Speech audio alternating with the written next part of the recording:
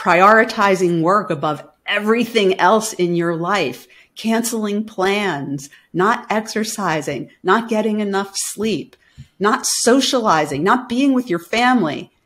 These are deal breakers for most people, but not for lawyers.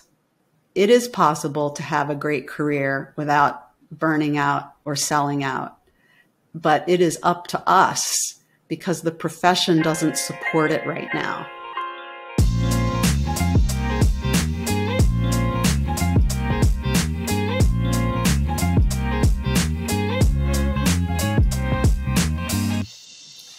Hey everyone, welcome back to Answering Legal's Everything Except the Law podcast. I am your host, Nick Worker. If this is your first time tuning in, this is the podcast where we share expert advice on all the parts of running a law firm that attorneys weren't exactly trained for back in law school. Now, our guest today is a former lawyer of 25 years who currently serves as a business and career coach for attorneys. She's also written a new book called Winning in Your Own Court, 10 Laws for a Successful Career Without Burning Out or Selling Out, which we are very excited to dive into in today's episode. Dena Lefkowitz joins me now. Dena, thank you so much for being here. Thank you, Nick. So I just want to jump into it. Can you tell our audience a little bit about yourself and your experience working with lawyers over the years? Yes, sure. First, I have a question for you. Sure. How many people do you know who went to medical school because they couldn't figure out what to do after they graduated from college? A lot. And nursing school, and then they become a nurse for like 2 years and they say, I don't want to be a nurse anymore, and a quick career change. But I do actually know a lot who went to medical school just because. And they hadn't been pre-med before that? I have a mix. They will go into sciences of some sort and or like engineering, actually, and then try to go to medical school. Yeah. Yeah, there's a lot of hedging your bets in the college years because none of us know what to do, right? And I graduated from college and I started looking for a job and I couldn't find one that would pay enough for me to move out of my college apartment and get a car. So I looked at this problem and I thought, okay, I obviously don't have enough education to get myself a good job because I wasn't really thinking about a career. I was thinking about a job.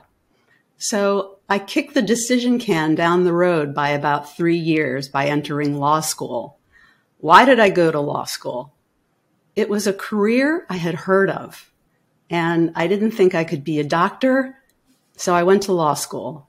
I had absolutely no data on what it would be like to be a lawyer, what the actual job was. I had been told my whole life, oh, you would make a good lawyer. You're smart, you're articulate, you know how to win an argument, so maybe you should be a lawyer.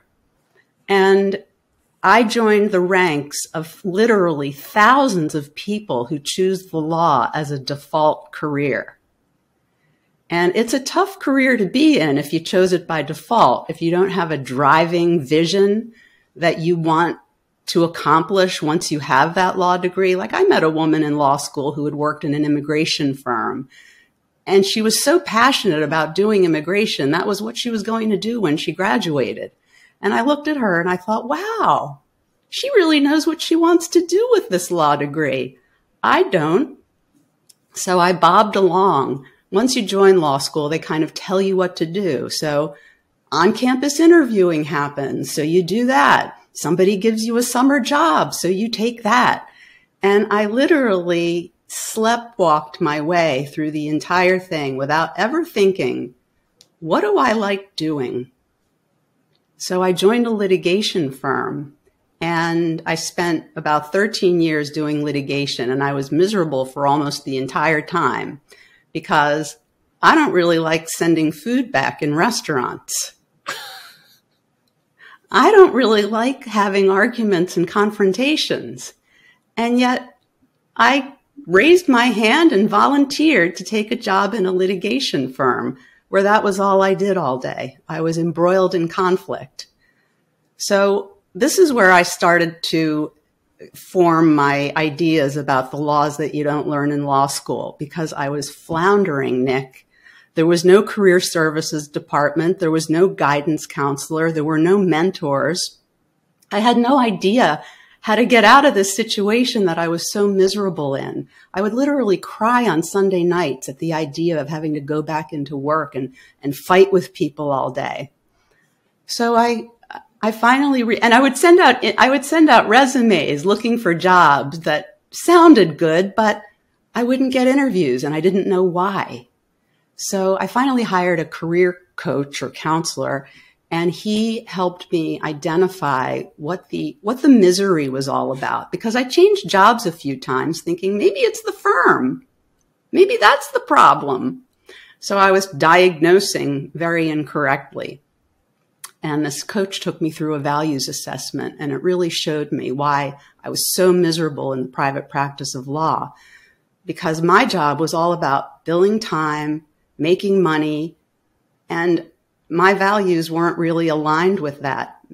I wasn't high in the areas of commerce, or, I'm not the type of person who reads the stock market financial news. I'm just not wired that way. I wish I were. I wish I cared about money more than I do. But I realized that I was not a good fit, because I was working in private practice where it was all about making money and status symbols, the kind of car you drove, the kind of home you had, the kind of second home you had. And none of that stuff really mattered to me. I became a lawyer because I wanted to make money, but not to be rich. I didn't care about being rich. So this coach helped me realize that my values were lying in a different direction, and he helped me successfully pivot to a job in the public sector. I became assistant general counsel to the school district of Philadelphia, and that changed my life. I took a big pay cut, but I bought my life back, because I was no longer responsible for bringing in business and working 12 hours a day and having to worry about many of the things that you have to worry about in private practice. I didn't have to worry about marketing, networking, all of those things. I could focus fully on being a really good lawyer for my client who I lived with. So being in-house worked really well for me. I loved working with academics. I loved the whole thing. And that led to a position as general counsel to another school district. And my final role in the law was as chief counsel to the Office of Open Records in Harrisburg, Pennsylvania. And that's a government position in a brand new government office. But when I hit 20 years as a lawyer, I thought, I can't do another 20. Even in government work, being a lawyer is a hard job. You're dealing with the weight of people's problems every single day. Even if you're not litigating, you're still dealing with very difficult things. People are relying on you. I remember one time when I was general counsel to a school district, and we had a violent incident, and we all got into a huddle, and everyone looked at me like I was supposed to know what to do. The head of security was there, the head of school police was there, and they were all looking at me like it was a legal problem. So those are the kinds of things that you go home thinking about, the difficult problems that you're dealing with when you're working as a lawyer. So I hit 20 years, and I thought, I really would like to keep working for at least another 20, and I don't want to keep doing this. So I started an inquiry process. What am I good at? What do I like? What lights me up? What puts me in flow? What makes me lose time? What do other people say I'm good at? And a complete stranger said to me one day, I think you would make a great life coach. And I said, what's that? I didn't even know what it was. And I looked into it because I was in this inquiring phase where I was really paying attention. And I remembered that a lawyer I worked with had a wife who was a life coach. So I contacted him and contacted her, and she invited me to her office, and I went there for what I call an informational interview. And this is a really important thing that people thinking about making a career transition or transformation should think about doing. I never collected any data before I became a lawyer, never spent one day in a law firm, never spent 1 hour talking to a lawyer, never knew any lawyers. So I didn't know what I was getting into at all. So this time I was going to do it differently. So I set up an informational interview with this woman. I spent hours with her. And when I left, I knew this was going to be my road.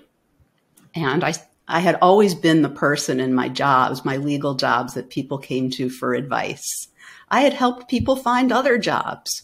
I had helped them navigate difficult situations.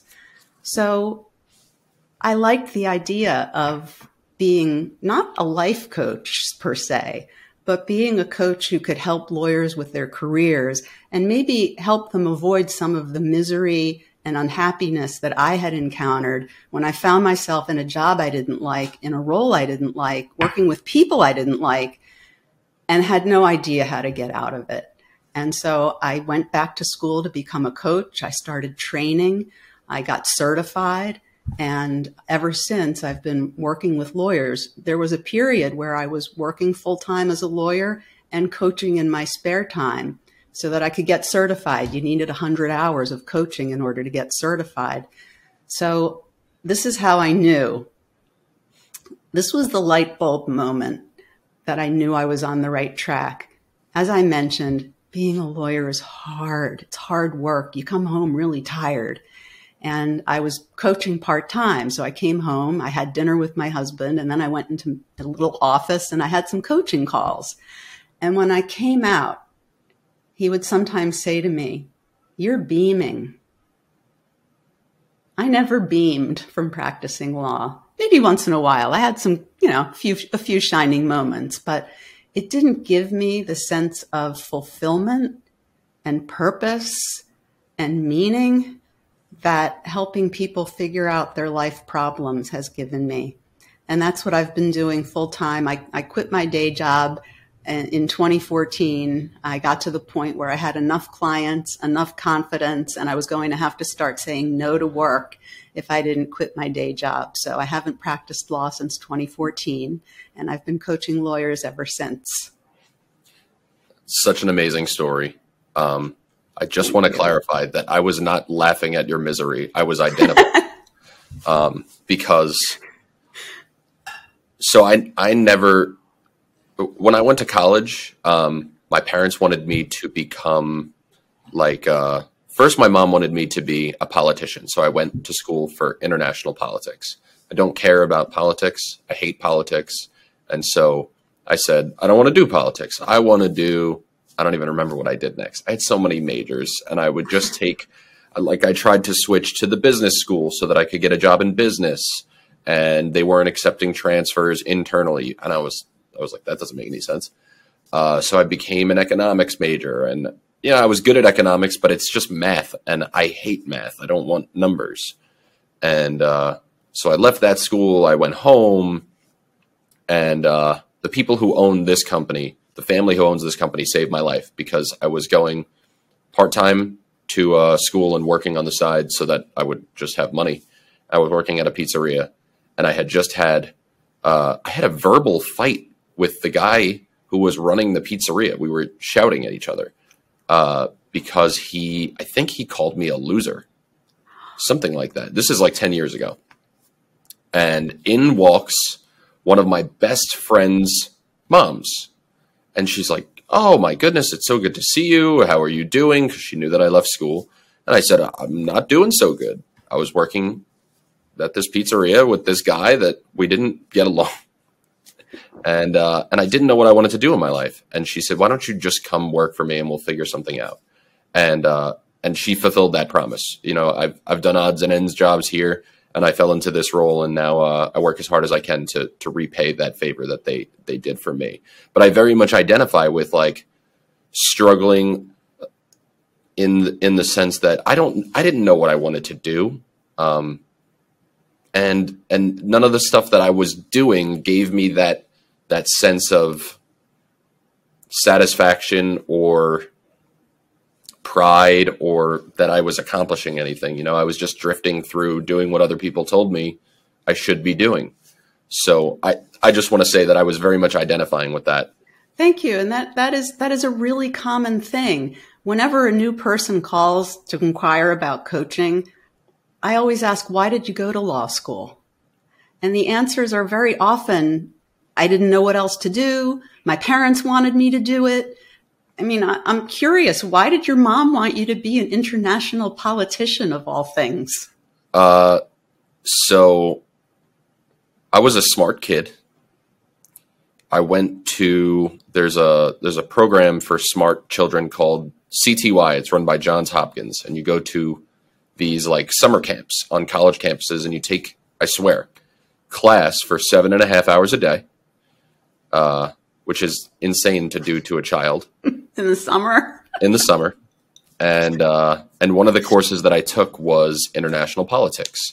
And that was when I was probably, I think I was like 16. I wasn't driving yet, but I was old enough to have a cognizant thought of, I don't want to be here. And I guess I was good at it. And Binghamton had an international politics program that I got accepted to. And so everybody was like, you're just going to go do this. You're a smart kid. You should do this and make a lot of money. You also mentioned that you hated math. And so many of us don't think about what we like and don't like when we're choosing careers. Like I said, I don't like sending food back in restaurants. And yet I entered a profession that's all about acrimony. Realizing your fit is so big a part of this. Values, motives, preferences, what you hate and what you like are a huge part of picking a career. And yet something in us pushes that aside and says, you can tolerate anything if it pays enough. But that's not true. We can't. So true. So I want to talk about your book because I think the book is super important. It's called Winning in Your Own Court. What's the book about? I sort of understand your inspiration to write it, but can you tell me from like inspiration to execution and why people should read it? Sure. The book is about how to have a good career in the law despite the profession. There's an epidemic of misery in the legal profession. And I know you know about it, Nick, because I listened to the interview that you did with, the name is escaping me, but someone from I Will and the Institute for Lawyer Wellbeing. Mm-hmm. And that arose as a result of a 2016 ABA report about the levels of misery in the legal profession. Alcoholism, drug abuse, workaholism, all of these things are happening in the law at way greater numbers than in the general population. And that guest, fortunately, gave you all the information about that, so I don't have to. And I had suffered my own misery that I felt was somewhat inflicted by the profession, by the laws that I never knew were in operation the whole time I was doing it. So I graduated from law school and I had no idea where clients came from. I'm like a baby, a child. Where do babies come from? I don't know. I thought they magically appeared. I didn't realize client acquisition was a thing. And there's no mention of the business of law in law school. There's no mention of even if you wanted to tie everything into legal education, the rules of professional conduct require lawyers to communicate with the client, to maintain the integrity of the profession, to maintain the client's confidence in the legal and the justice system. Well, how are you going to do that if you don't have any personal skills?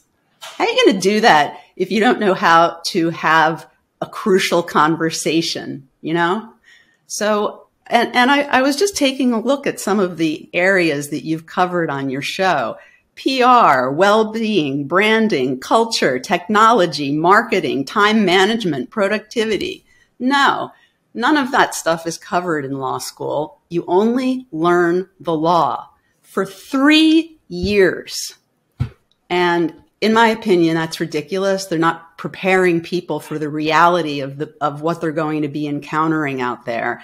And they're also not preparing them for, what if that first job you take isn't the right one? Everything in law school is sort of tilted toward that first job. Well, what if it doesn't work out? What then? So I had to learn a lot of these laws the hard way, the school of hard knocks.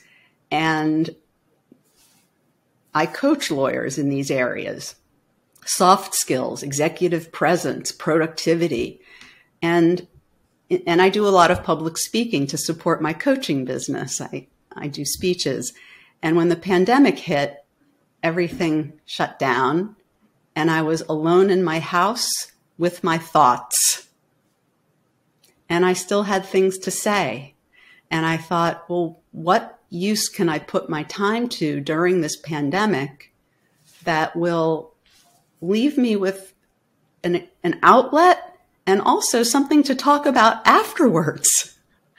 So the idea of writing a book had always been suggested to me by other people. It wasn't something I had been thinking about, but being in that situation is what inspired it. And I knew that the American Bar Association published about 100 books a year, and they had a proposal right on their website that you could download and work with. I hired a book coach. We worked on a proposal. I submitted it. They accepted it. And my book came out on September 1st of 2022. I'm so inspired by all of this. It makes me want to write a book. But I don't want to talk about me. I want to talk about, because the guest just before this, the episode has not come out yet, is he's an editor for Above the Law. And what we spoke about was, he also went to law school. And he says that law school, same as you, doesn't really do a good job of preparing lawyers for what their work actually will be when they graduate law school. Sure, you will have a fundamental understanding of laws, but not even you're not even prepared for the way that you're supposed to critical think about how to change the law if you're trying to change the law. So one thing that I know your book covers is how to unbreak bad habits that are learned in law schools and reinforced in the workplace. Yeah. So what are some of the biggest bad habits that attorneys need to break out of that are being reinforced? Always being available, saying yes no matter what your capacity is. Workaholism is the number one thing that I see lawyers struggling with in my practice. I don't see a lot of I wouldn't be the person someone would come to for a drug or an alcohol problem. Sure. But I do have people coming to me who say, I'm working all the time. I can't get ahead. I don't have time for anything else in life. And I want to figure out a way out of this. So one of the things that I would say is, have you ever heard the expression, don't drink the Kool-Aid? People use that expression very loosely. And it's actually it came out of a really serious thing. Yes, it did. 900 people willingly walked to their death because they were following a charismatic cult leader. And I would say that many lawyers are literally marching to their own deaths in the way that they are living their lives because of the attitudes that are so prevalent in the legal profession. So my advice would be to pay attention to the 5 spheres of well-being, to invest time every day in your own personal well-being, physical, emotional, spiritual, the other 2. These are the foundational aspects of life, and we can't ignore them just because we're lawyers. And the profession has to change too, Nick. One of the biggest problems I faced as a litigator was the judiciary. I got called to trial the day after Thanksgiving. I got called to trial the day after New Year's. And guess what? It ruined those holidays for me. And I had many times when I was scheduled to go on a vacation or to do something when a judge went, nope, you're coming to court. And having no autonomy, no ability to plan for your life, your schedule, not knowing if you can buy theater tickets and actually go to the performance, those are huge, huge areas of dissatisfaction in the law. So always being available is probably the biggest problem. And if you were having a baby and your OBGYN was on vacation, Do you think she'd fly back for the birth of your baby? The answer is no. There would be another doctor on call, and that's who would deliver your baby. If you needed to see a psychiatrist in August and your person was on vacation, they're not going to come off vacation for you. That's not how it works in the medical field, but it does in the law. Lawyers will call you back from their vacations. And so they don't really take vacations. They go places where they continue to do work. So these are some of the behaviors that lawyers need to stop doing. And I would say it starts in law school. When I went to law school, the amount of work was more than any human being could do. That's why they tell you to get into study groups, because you're going to have to offload some of your work to other people so that you can keep up with what's going on in the classes. So when I was in law school, I was in the library at 6 a.m. and I went to bed at 11 p.m. There were classes in between. I studied, but I was at it from 6 a.m. until 11 p.m. And then the professors prepare you for the law partners because they also expect you to work that way. And so there's this workaholism that is baked into the practice of law that everybody just takes for granted. And it's so baked in. Clients tell me things like, I feel guilty when I'm not working. When I left private practice, my first job was at the School District of Philadelphia, and I was told that the hours were 8:30 to 4:45. I couldn't believe it. I went there for my first day. It was actually true. I saw lawyers leaving the building at 5 o'clock. I left the building at 5 o'clock. It was light out. I couldn't believe it. And I thought, this can't be right. Somebody's going to say, why aren't you here? Because FaceTime is an enormous component of working in private practice. They want to see your face behind your desk for at least as many hours as they're there, but preferably more. Prioritizing work above everything else in your life, canceling plans, not exercising, not getting enough sleep, not socializing, not being with your family. These are deal breakers for most people, but not for lawyers. It's a badge of honor. We will be right back after this short ad. Who doesn't want to be a successful attorney with a busy practice but still have that life? Having those lunch breaks, playing golf, going on vacation. Answering Legal allows you to. I really just don't have a need for a receptionist anymore. I've used Answering Legal services for the past 2 years, and I wish I retained Answering Legal 10 years earlier. Answering Legal is an extension of my firm. It allows lawyers and paralegals to actually work without answering the phone. Anytime I leave this office, I know my business is still running. Sometimes we're in court or we're dealing with other clients, and because of Answering Legal, my partner and I are able to address any client concerns or any new clients immediately, and it's really increased our business.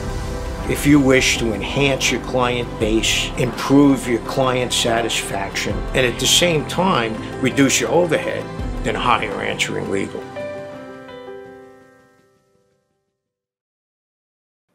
I remember coming to work one day when I was a young lawyer. One of the partners had a cold and he was sitting at his desk and he had all these products arranged around him, you know, Robitussin, cough medicine, aspirin, orange juice, you know, just like in a big semicircle around him. And I looked at him and I thought, why are you here? Why are you here? But his question for me, if I had called in sick, would have been, why aren't you here? We were expected to work sick. We were expected to work no matter what. On holidays, all the time. So that is one of the reasons I wrote my book, because it is possible to have a great career without burning out or selling out.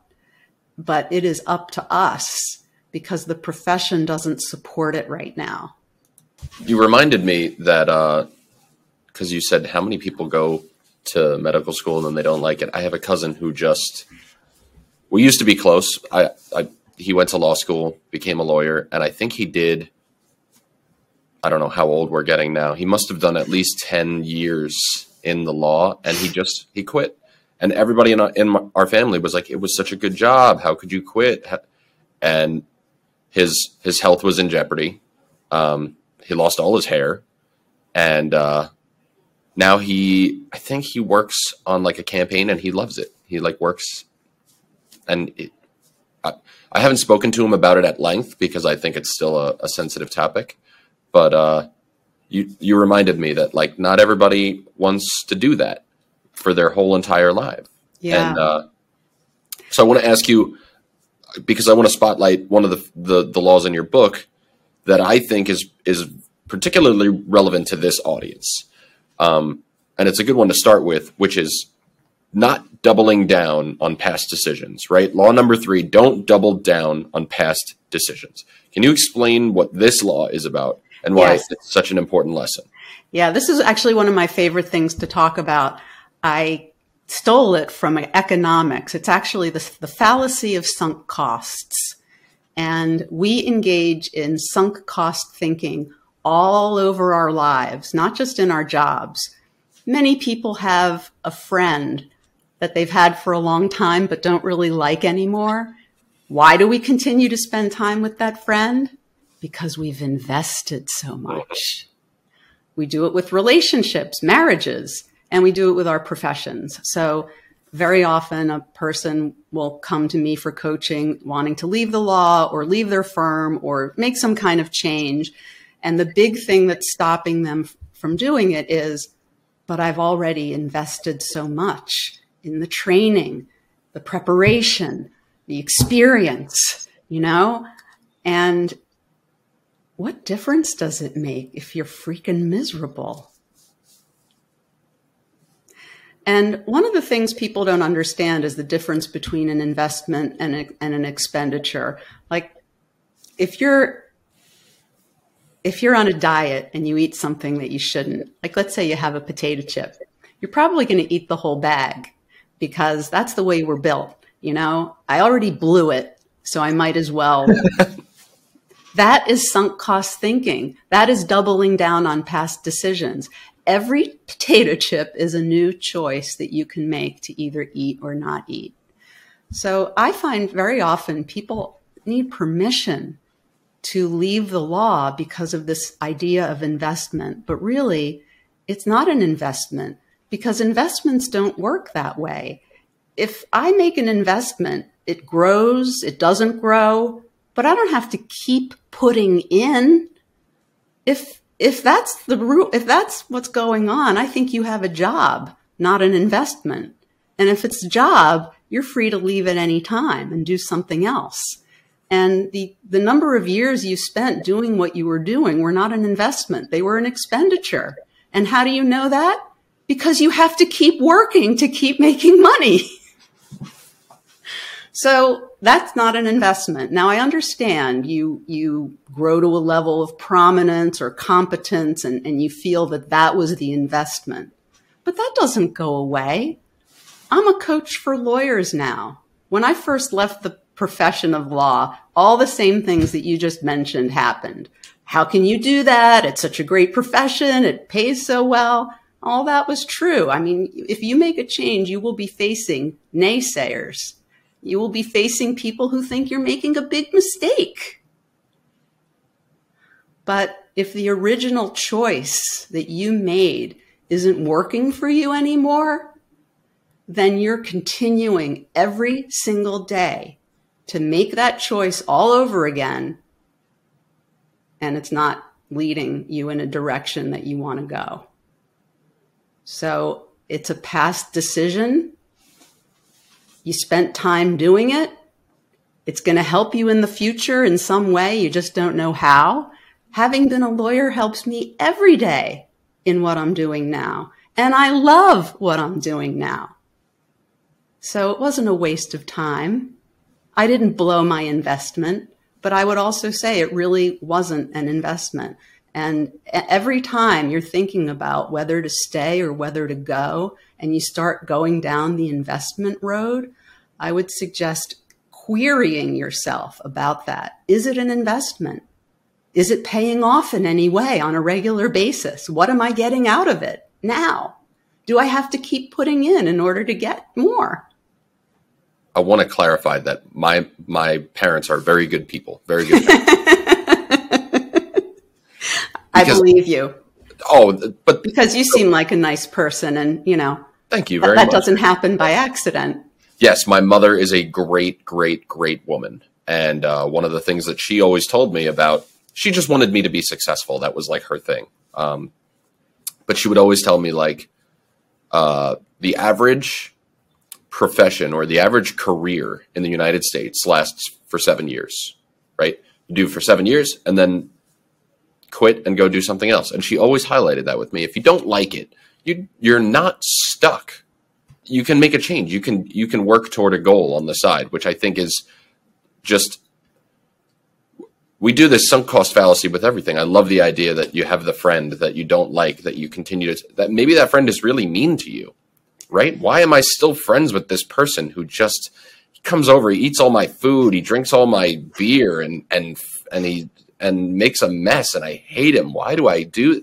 Because I've invested time into him. And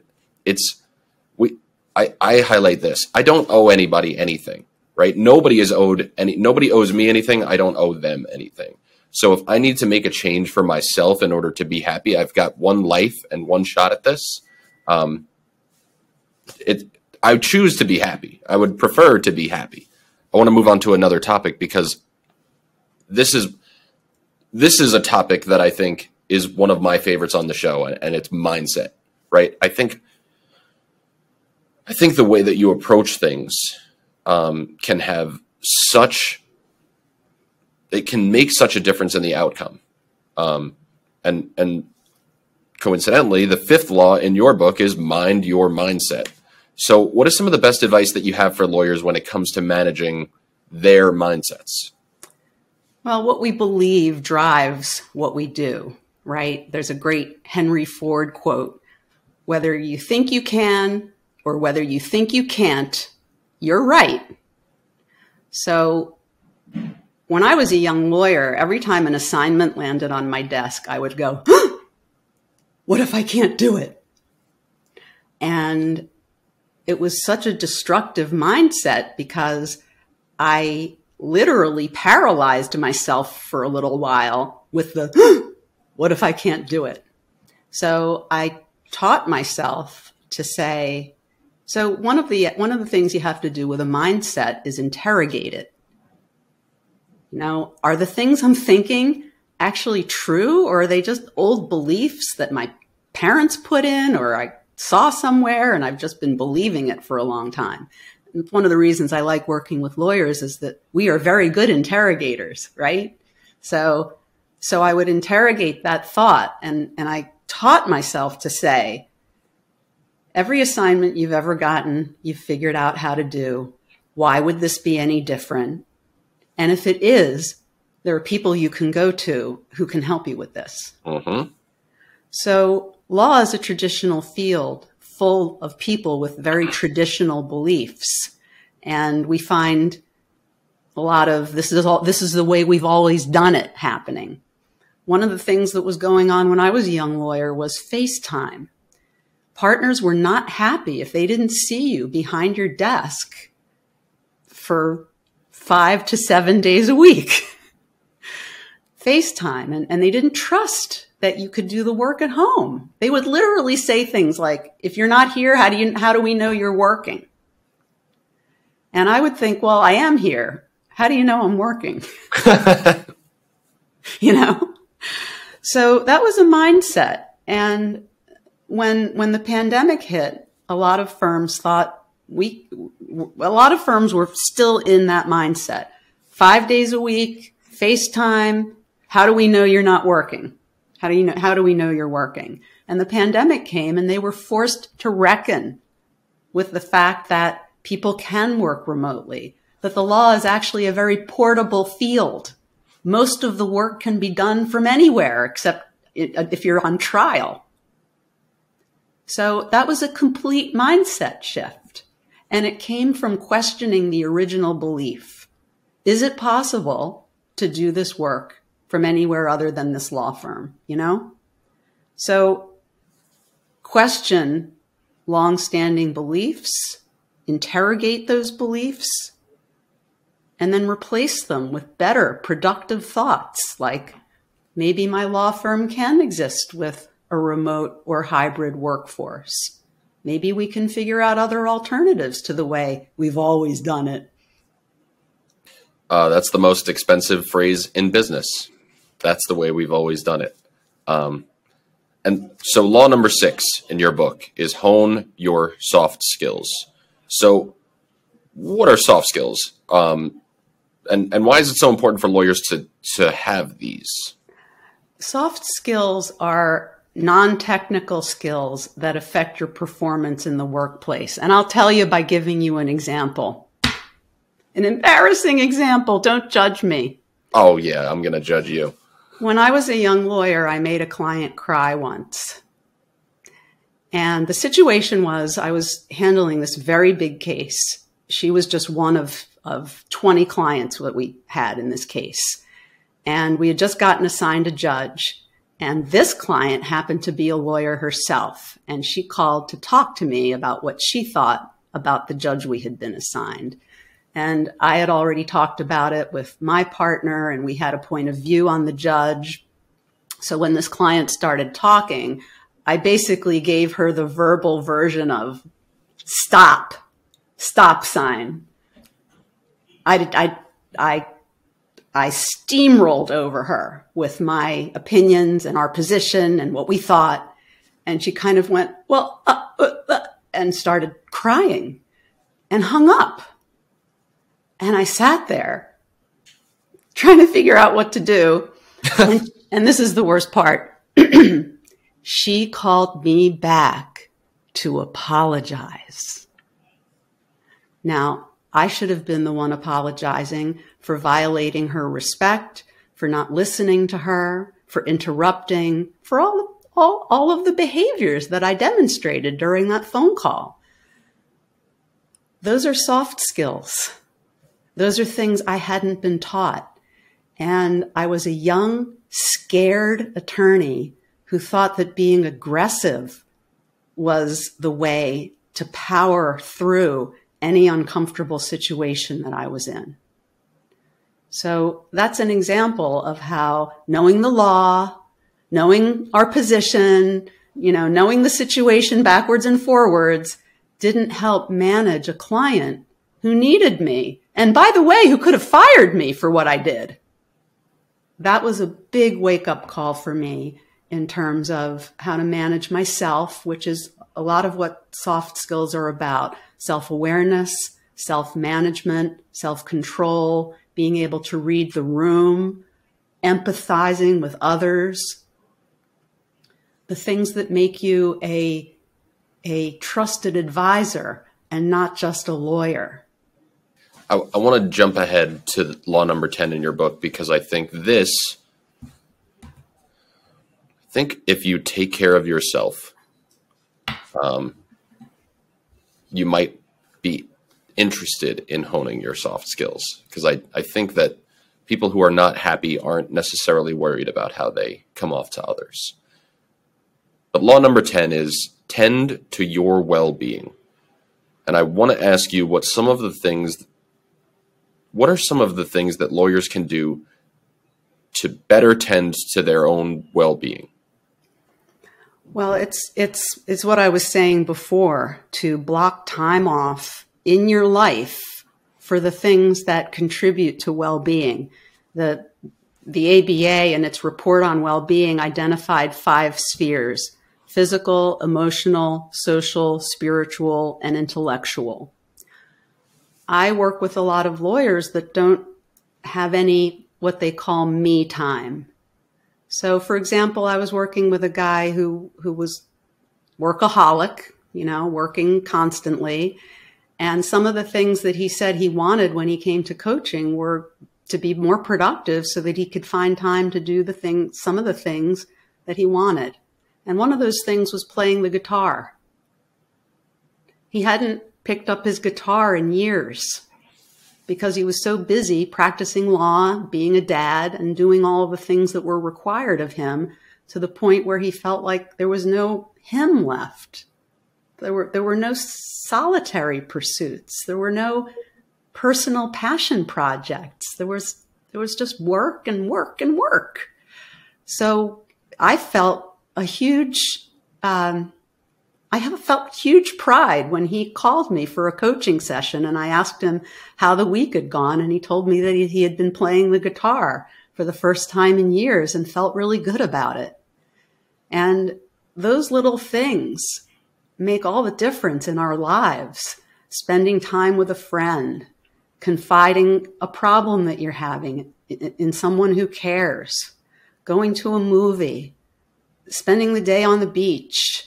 I mean, these are actual goals that clients of mine set for themselves because they've gotten so far into the habit of workaholism that they need little steps to bring them out of it.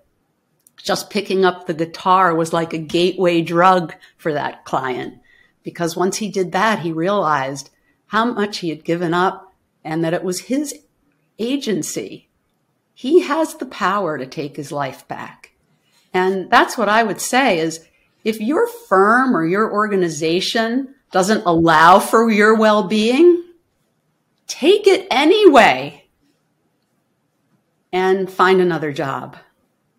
So I love what I do so much for a very similar reason to you, is that what this service provides is for smaller firms and for solo lawyers, it gives them back their time. Now, you can do whatever you want with that time. We don't, right? Like, they would have to go to someone like you in order to figure out what they want to do with that time. But you don't have to answer every single phone call. You don't have to be available 24/7. We provide that. So I've been working on these customer testimonial videos. And the original idea for them was we wanted them to be long, but then like no one wants to watch a long video on an advertisement. They want to hit skip. So we boiled it down to 3 things, right? How we can affect your bottom line, help you make more money, how we can save you time and help you be more productive in your workday, and then the human element. What can you do now that you wanted to do and couldn't do before? And we had this interview with Laura Pfeiffer Badaloro. I love Laura. She's so much fun. And she's like, I love this service. My husband wants to cancel it because he wants to save money, but it's like, so they own the firm together. She's like, I get to hang out with my kids. I get to go play golf. I can go have lunch. That's why I became a lawyer. I wanted money and freedom. Why would I not want to go do that? I love this idea that you don't have to just drive yourself into the ground. Even if you love being a lawyer, right? There is still this intrinsic built-in workaholism into the practice of law. And if you've conquered it, then great. But that I think we can all agree that it is very prevalent in the profession. So I want to ask you, because obviously you work with a lot of lawyers who have needed to make changes over the years, what have been some of the most noteworthy changes that you've had to help your clients face? And what do lawyers need in order to adapt to those changes? I guess one of the most noteworthy was a client who came to me. She was making a ton of money working for a big firm, but she was pretty miserable. And I did an assessment on her that showed she was, well, the highest you can be in altruism is 100%. And she was 100%, which means that she really cared deeply about helping the less fortunate, caring to the needs of the world, making it a better place, helping others. And she was working as an employment lawyer in a big firm, kind of doing the opposite. I mean, she wasn't looking out for the little guy. So she was in complete misalignment in terms of what her values were and what she was doing every day. And she told me that the thing that she would really love to do was to go work for a nonprofit legal aid agency. And we talked about why she wouldn't do that. And the reasons were, well, she spent so much on law school. Well, is there debt? No. She feels that she should make as much money as she can. Well, why? How much do you need? And so question by question, she got to the point where she realized that all of the reasons she was hanging on to the job were societal, parents thinking she should do it. Her husband was fine with her doing nonprofit work. He made enough money for this change to be feasible. So she did it. She quit her big law firm job and took a job in a legal aid organization. And it completely changed her life, obviously. Now, every single day, she is in her values. Altruism. I feel pretty good about that. I love that. And so my wife, when I met her, worked in television. She hated it. And because she was in such a big corporation, she never got the recognition. So I won't name names, but what she was doing was scheduling commercials, right? And they had 4 people scheduling commercials. And I think there were like 15 assignments. The senior guy had 3. The other 2 people had 2 each, and my wife had the rest. Wow. So she was like the lowest paid, but the most relied upon, hated that job. And I was so proud of her because she went out and did the thing, she found a job that made her happy. And, that's great. And when that job, when things happened there, I'll never forget. I said to her, I was like, if you quit your job, I will buy you a new car. And she started laughing. She's like, that doesn't make any sense. We would have less money. And I was like, yeah, but you would be happier. And so this is my incentive. I'll buy you new, if you want to, you know what I'm saying? She ended up quitting the job. She didn't want the new car. So I got away. I got double, right? I got happy wife and I didn't have to buy her a car. Love that. So what are some of the most important lessons that you hope attorneys take away from listening to your story and hearing you talk about your personal legal journey? I would say it's just one. You can have a great career in the law if you spend time figuring out what's important to you. And you don't have to stay doing anything that you don't like. The ball is literally in your own court, no matter what anybody says to you about it. If our audience is interested in connecting with you further, or learning more, or just getting more of what you have to offer, how can they do so? Where can they go? Lay it on me. I'm Dena Lefkowitz on LinkedIn. I'm there a lot. I post almost every day. My website is achievementbydesign.com. And there's a reason for that name. Achievement doesn't happen by default, only by design. So it's achievementbydesign.com. And my book is available on Amazon.com. It's called Winning in Your Own Court. I'm going to provide links to every way that you can contact Dena, including the website, including the book. Whatever she'll allow me to post publicly, I will put there. But Dena, thank you so much for joining me on the show today. What an incredible conversation, seriously. Thank you. I loved it. It was fabulous on my end, too. You're fabulous. You're fabulous. Oh, thank you. So thank you to all of our listeners. We hope you enjoyed this conversation. We will be back with another episode of Everything Except the Law soon. So be sure to check out previous episodes of our show on Apple Podcasts, Spotify, Anchor, and the Answering Legal YouTube channel. Like I mentioned before, links to everything covered in today's conversation can be found in the description below. And we hope to see you next time, everyone.